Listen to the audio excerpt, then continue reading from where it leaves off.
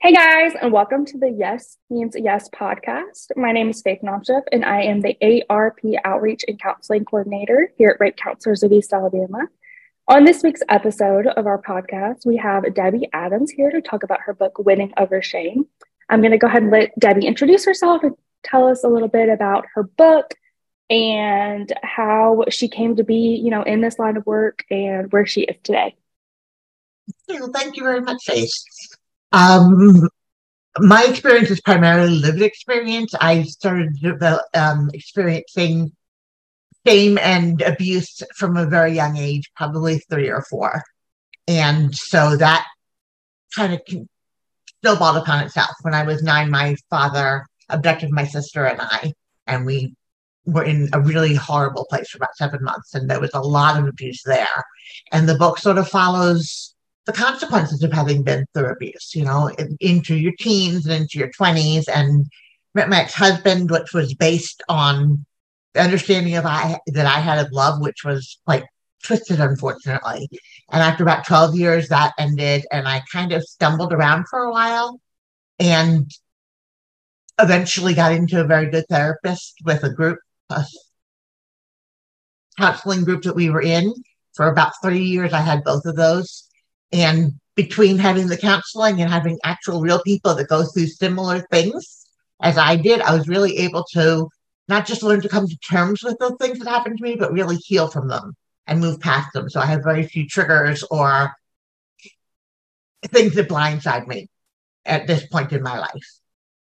And the full title of the book is Winning Over Shame, Overcoming Sexual, Emotional, and Psychological Abuse. That gives you kind of a background of where this abuse is coming from. Awesome. And, is there anything else that would help, form a more complete narrative of what the book is going to be going over or focusing on, just like an overview? Sure. The sexual abuse started fairly young. There was a lot of grooming from a very young age. I would say when I was about 8, it became a lot more intense, and I started to become very odd. And I stopped having friends and became very indrawn because I had these secrets. And that's the thing about abuse, is they give you the secrets that you have to keep. And it's insidious because often they don't even tell you this is a secret. You just somehow know as a young child, this is something that nobody else would understand. And I loved my daddy. I wanted him to love me, so I wanted to do the things that he wanted me to do. The relationship with my mother was awkward and strange. She really didn't have a lot of the skills she needed to be a parent, and especially after my parents split and she was a single mother. And we're talking back in the early 70s, so there weren't that many of them around yet. So there was my father's overt abuse, and then there was my mother's more neglectful type of abuse that was going on as well. And I did, over the course of this, also go to school online and got a degree in psychology. So I have a 4-year degree in psychology, which helped me to place my problems into a broader perspective. Definitely. And would you describe your book as memoir, as a self-help book? How would you kind of classify that if someone were interested in reading it? Sure. It's kind of a mix between the two. It's very much a memoir through probably 3/4 of the book. And then I got into this counseling in with this group, and the last part of the book is all of the things that I did that allowed me to become a healthy, happy person.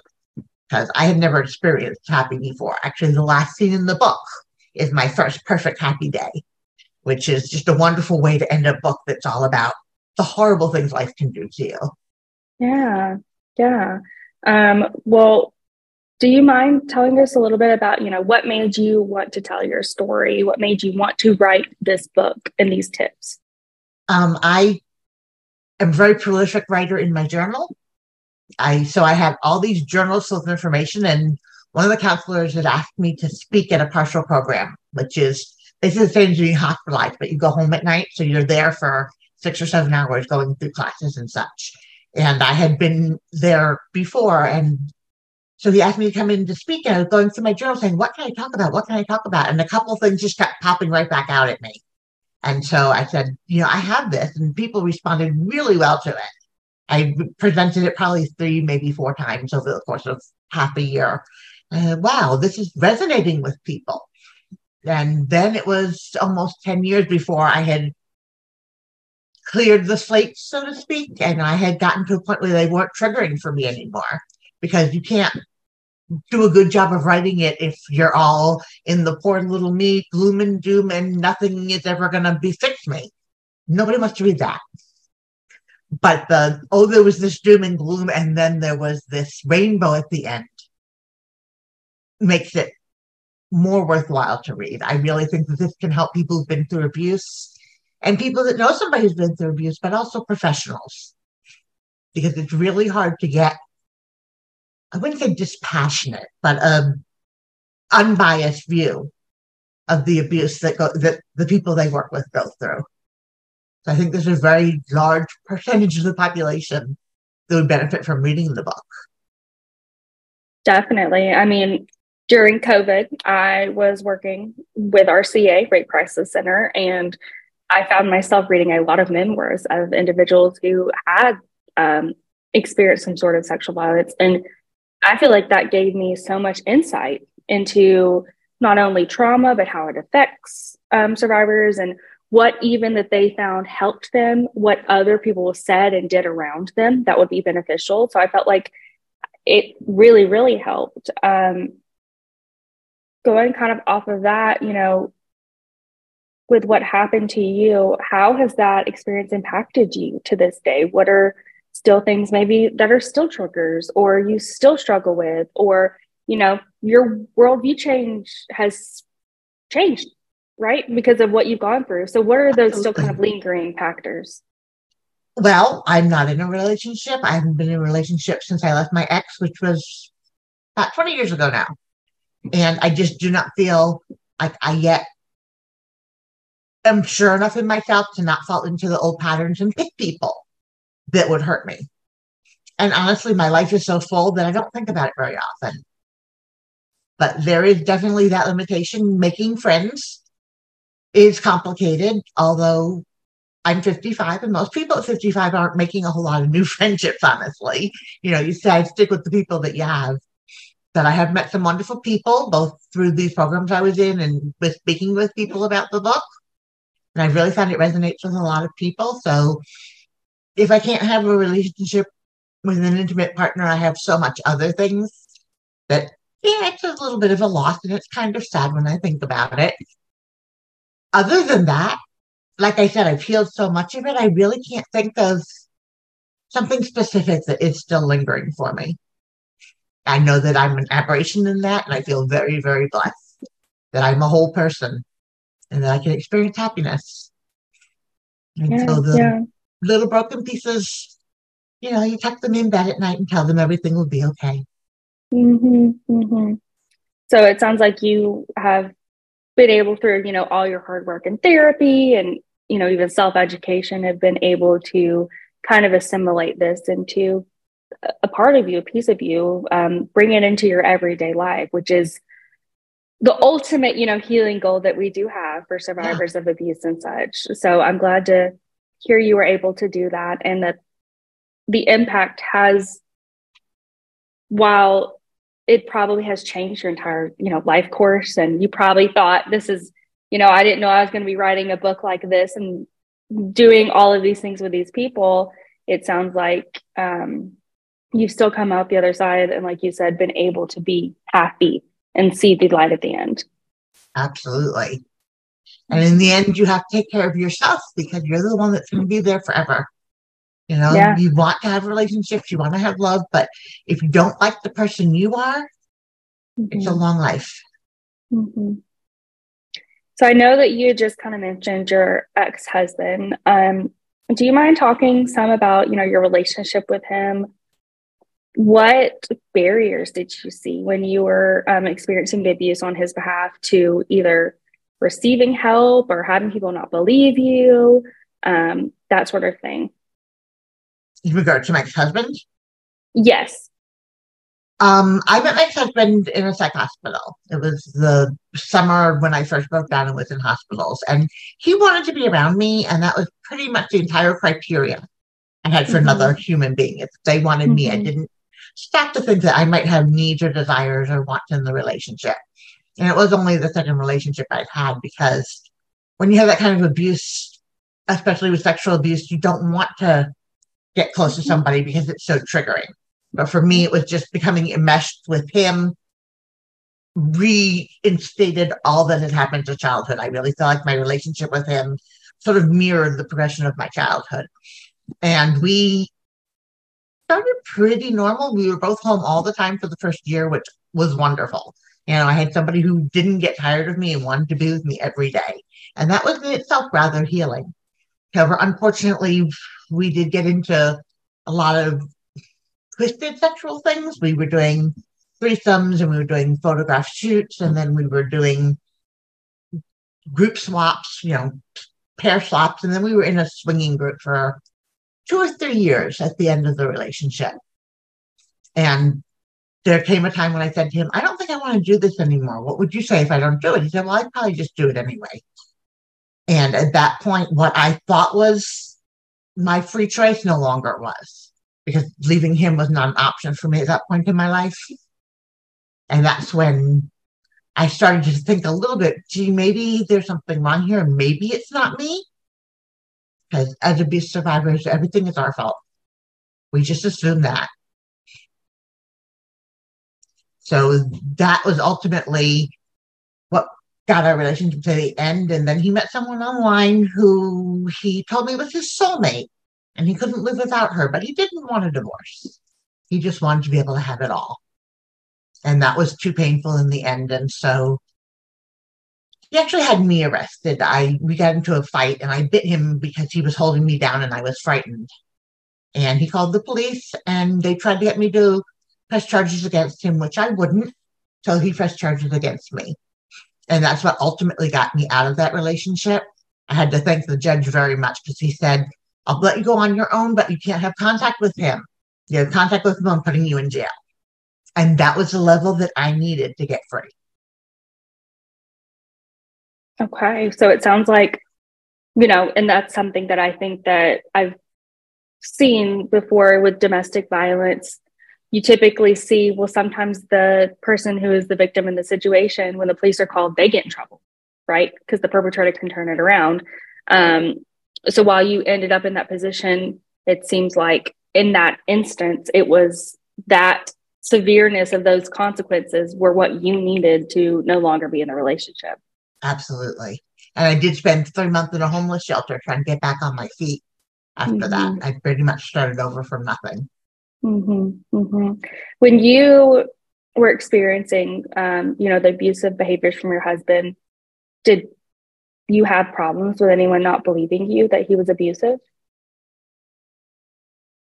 My family didn't find that hard to believe at all. Now, of course, I didn't tell my family about all the sexual things that were going on in my relationship, but they were not surprised. They were sort of waiting for it.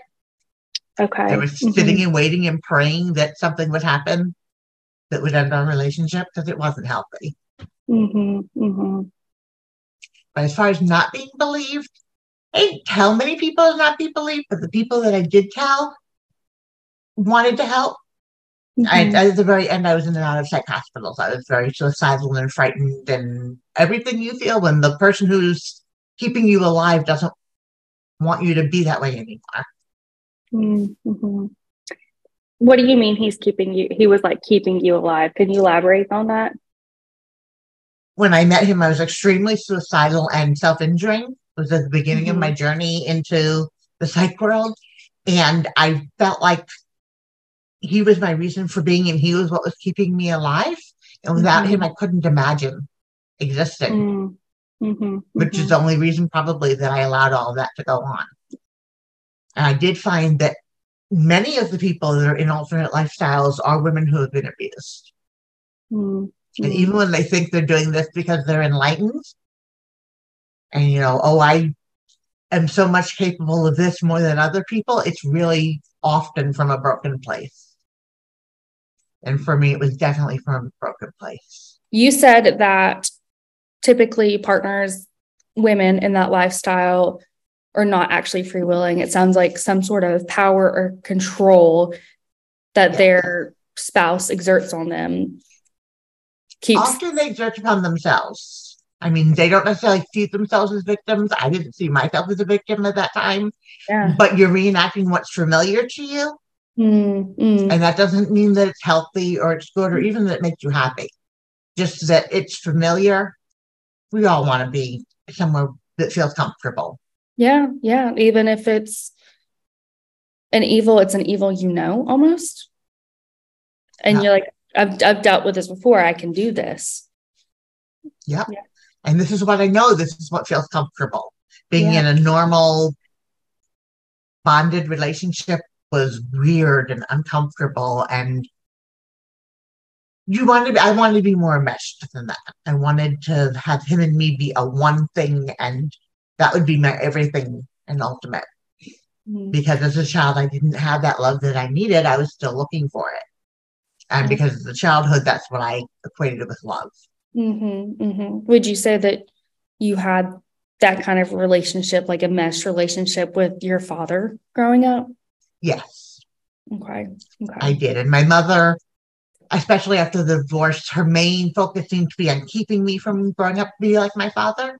So a lot of her energy was focused on don't be this, don't be that, don't be the other thing. And the only reason that changed was because she met my stepfather and we moved in with him. He promised me that he was going to get her to stop being so hard on me. And he did. Unfortunately, she sort of lost interest in me at that point. But I really did not have any parent figure that was stable and loving and teaching me how to have a healthy relationship. I had to learn it from scratch as an adult. And that's a very familiar thing for a lot of people. Not having that mirrored growing up and that social learning, you having to, see for yourself, which is not, always ends in being with the best people. Nope. And really, I think it was relationships that changed me and allowed me to heal. The relationship with my therapist, who I was with for 14 years. I'd been in therapy before that. That was all putting out fires. But with her, we actually got deeper and found out what was going on. And again, this support group that I was in was developing friendships and, daring to share a little tiny piece. And people didn't reject me the way I thought that they would. They actually related to me, and it was not completely foreign or evil or hurtful to them. So when I was looking at starting my healing, relationships were really important to that. And I had to learn the different levels that you have a relationship. You have your casual relationships up to your intimate relationship, and each stage in between requires different skills. So I spent a lot of time trying to put myself into positions where I would develop the earlier levels of friendships, because I knew how to do completely enmeshed, and I knew how to do casual, I'm never going to see you again, but everything in between was this frightening, overwhelming grayness. Yeah. Of having boundaries, but also having intimate relationships. Right. When, and that's something that ideally, right, kids learn as they kind of grow up, become adolescents, but when you're in fight or flight your entire life. Right. It doesn't get through. I know for me, I dissociated a lot. Which is sort of separating yourself from the situation. People see it as floating above the ceiling. That's not necessarily the way it comes out, but it is separating you from the world around you. And I did a lot of that, so I wasn't aware during a lot of relationships when I was earlier that might have been healthy otherwise. So in your work, with others, I know we talked a little bit about workshops. What kind of work do you do in those and, helping guide others through their healing process and healing journey?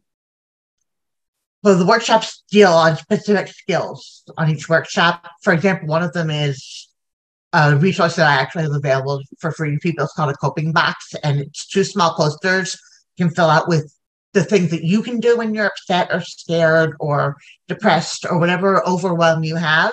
And then a sheet about 2 pages long of just examples of things you can put in there.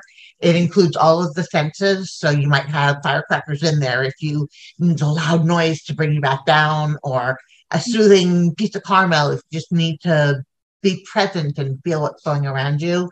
And then also some things besides the senses about relationships, people you feel safe that you can call that you've talked to beforehand and said, listen, if I'm having a hard time, can I call you? And I don't want to talk about what's going on necessarily. I just need a human being. And then activities that you can do that ground yourself, mindfulness, essentially. Although people hear that word, they don't always appreciate how helpful it can be because it just becomes a buzzword. Yes, definitely. Okay, so it sounds like you work with them to create those coping skills. And what else do y'all kind of do through these workshops? Is it like one day or like over weeks?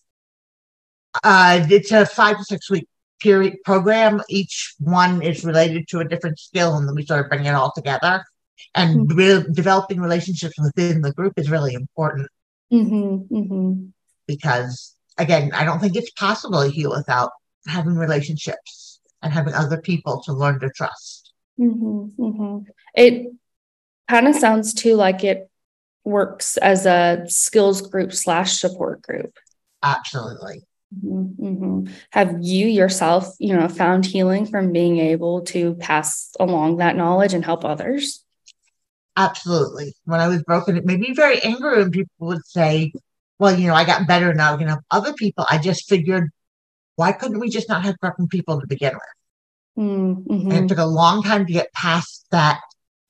This is ridiculous, and I don't want to help other people because I don't want to justify what happened to me. And as I got healthy, I was like, wow, I really do. I see these people, I have such compassion for them, and I really want to share how I got here. Because you're so much better than there. I want everybody to get to be here. So getting to a place where, you're finally healed and able to see, okay, now I can, again, not be in that fight, flight, freeze, fawn, and look outside and be able to say, okay, my fires have died down. Let me go help someone else. Yes. That's awesome. Well, thank you so much for coming on and sharing, about your book, about your experience. We like to do a question for each of our guests at the end of our podcast, the same one. And we ask them, do you mind sharing a message to survivors out there? Absolutely. My message to survivors is that this is possible. You can be happy and you can be whole. And it's surprising how much less scary it is than it feels like when you start. Like once you start doing it, there's scary moments, but it's so freeing. And to be at a point for me where I don't want to kill myself and I don't want to hurt myself, I never thought I could get there. And for people that are still there, doesn't matter how old you are, how many things that happen to you, life can be better. Thank you. I want to give you this opportunity. So I want you to tell people where they can find your book, where they can find you, and those resources you mentioned. Are there like certain websites, social medias? Yes, I have a website. It's winningovershame.com. And it's all one word, the way you would expect it to be spelled. And it has on it a case of the book, which will get you the coping box information, which there's no charge for. And there's a lot of good information in the blog about stories of when I was younger and how I got better. And as it continues, shame doesn't just leave you one day and you're whole and happy. So the blog really covers what's going on in my life now and how I'm handling it now. The book is also available on store.winningovershame.com if you want a paperback, and I can autograph it for you. It's also available on Amazon, and the ebook is available anywhere people get their ebooks. Again, that's Winning Over Shame, Overcoming Sexual, Emotional, and Psychological Abuse. Perfect. Any other social medias or anything you want to plug? I do have a handle on LinkedIn. I have a fairly nice following there. It's Debi Adams, and then again, Winning Over Shame. And I have some Facebook presence. There is a Facebook group set up there. I haven't been focusing on Facebook lately, but it's definitely there for people who are interested that don't use other platforms. I would have anybody reach out to me who wanted to. Awesome. Thank you for sharing all that. And for anyone listening, I'm going to include those below in the description box so you guys can have those links and that information. Thank you. Thank you again for coming on. This was great. And I appreciate you being willing to, share your story and also, use what you've learned to help others. We love seeing, survivors thrive, right? And Yes. literally winning over shame. So this is, awesome for us to see someone so much more towards the end of their healing journey. And again, just thank you. Thank you for joining us. Yeah, I look forward to hearing from people from your podcast who would like to get some help. Yes. Thanks to all of our listeners, those who tune in to our podcast, and we will see you on the next one. Bye.